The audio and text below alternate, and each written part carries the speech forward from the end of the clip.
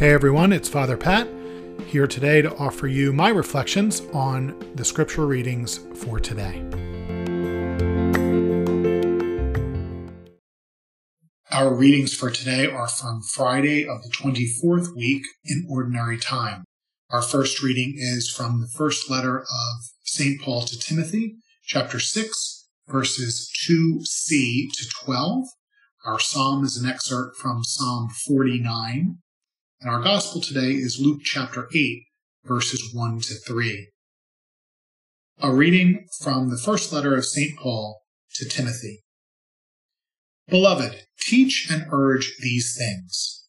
Whoever teaches something different and does not agree with the sound words of our Lord Jesus Christ and the religious teaching is conceited, understanding nothing, and has a morbid disposition for arguments and verbal disputes. From these come envy, rivalry, insults, evil suspicions, and mutual friction among people with corrupted minds, who are deprived of the truth, supposing religion to be a means of gain. Indeed, religion with contentment is a great gain.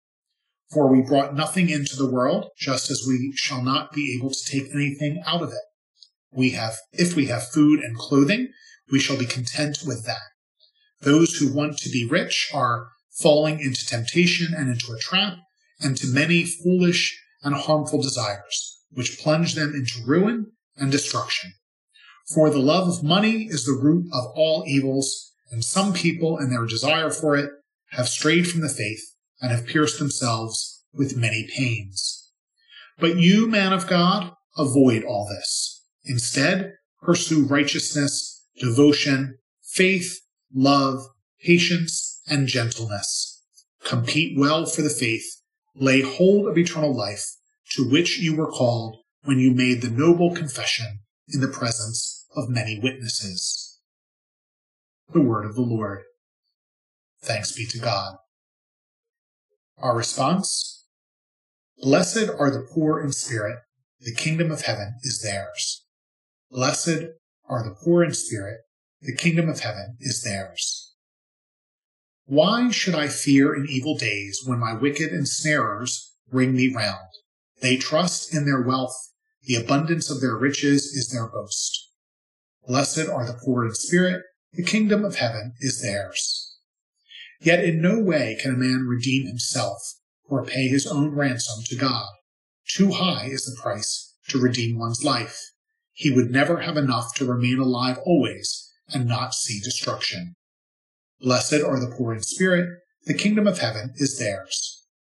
Fear not when a man grows rich, when the wealth of his house becomes great, for when he dies, he shall take none of it. His wealth shall not follow him down. Blessed are the poor in spirit, the kingdom of heaven is theirs. Though in his lifetime he counted himself blessed, they will praise you for doing well for yourself. He shall join the circle of his forebears, who shall never more see light. Blessed are the poor in spirit, the kingdom of heaven is theirs. The Lord be with you. A reading from the Holy Gospel according to Luke. Glory to you, O Lord. Jesus journeyed from one town and village to another, preaching and proclaiming the good news of the kingdom of God. Accompanying him were the 12, and some women who had been cured of evil spirits and infirmities. Mary, called Magdalene, from whom 7 demons had gone out, Joanna, the wife of Herod's steward Chuza, Susanna, and many others who provided for them out of their resources. The Gospel of the Lord. Praise to you, Lord Jesus Christ. Accompanying Jesus were the 12 and some women who had been cured of evil spirits and infirmities. Mary, called Magdalene, from whom 7 demons had gone out, Joanna, the wife of Herod's steward Chuza, Susanna, and many others who provided for them out of their own resources. That's the majority of today's gospel. Another interesting quote that I found for today comes from St. Hildegard of Bingen, whose feast day is today.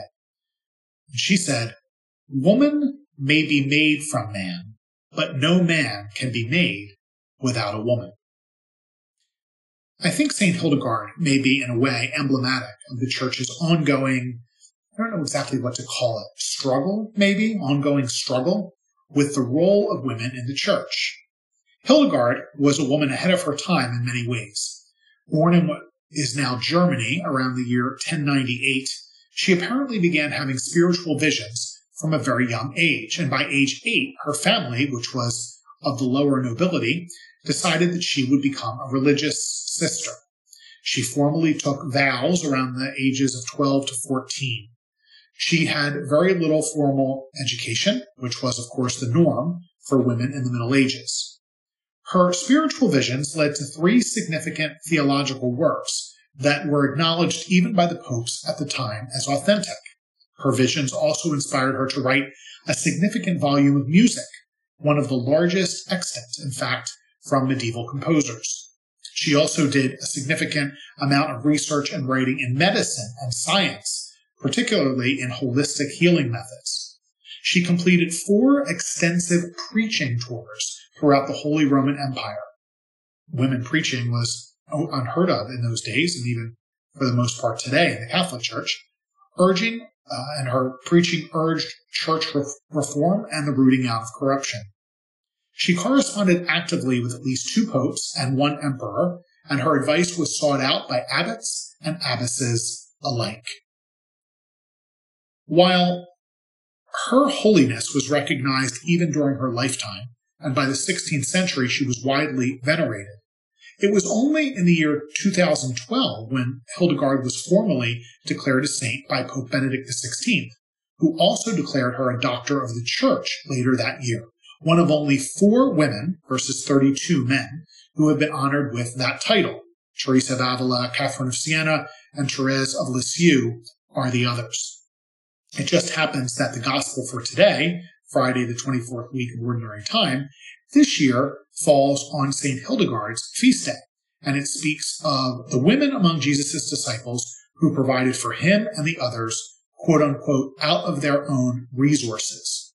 Certainly, these women had a great influence in the early church in the methods of transmitting the gospel to others.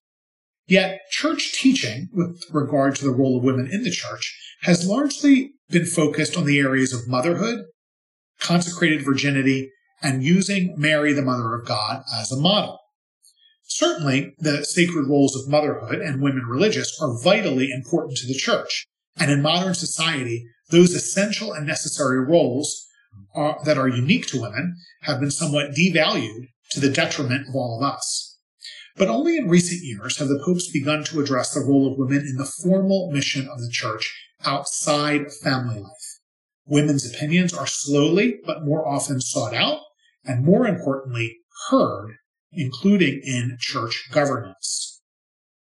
St. Hildegard waited a long time to be recognized as a saint, but not nearly as long as we, the church, have taken to sincerely discern the ways that women can best support the Lord's mission. Clearly, the Lord made an intentional choice about that 2,000 years ago. We need to make more of an intentional choice led by the Holy Spirit today. St. Hildegard, pray for us.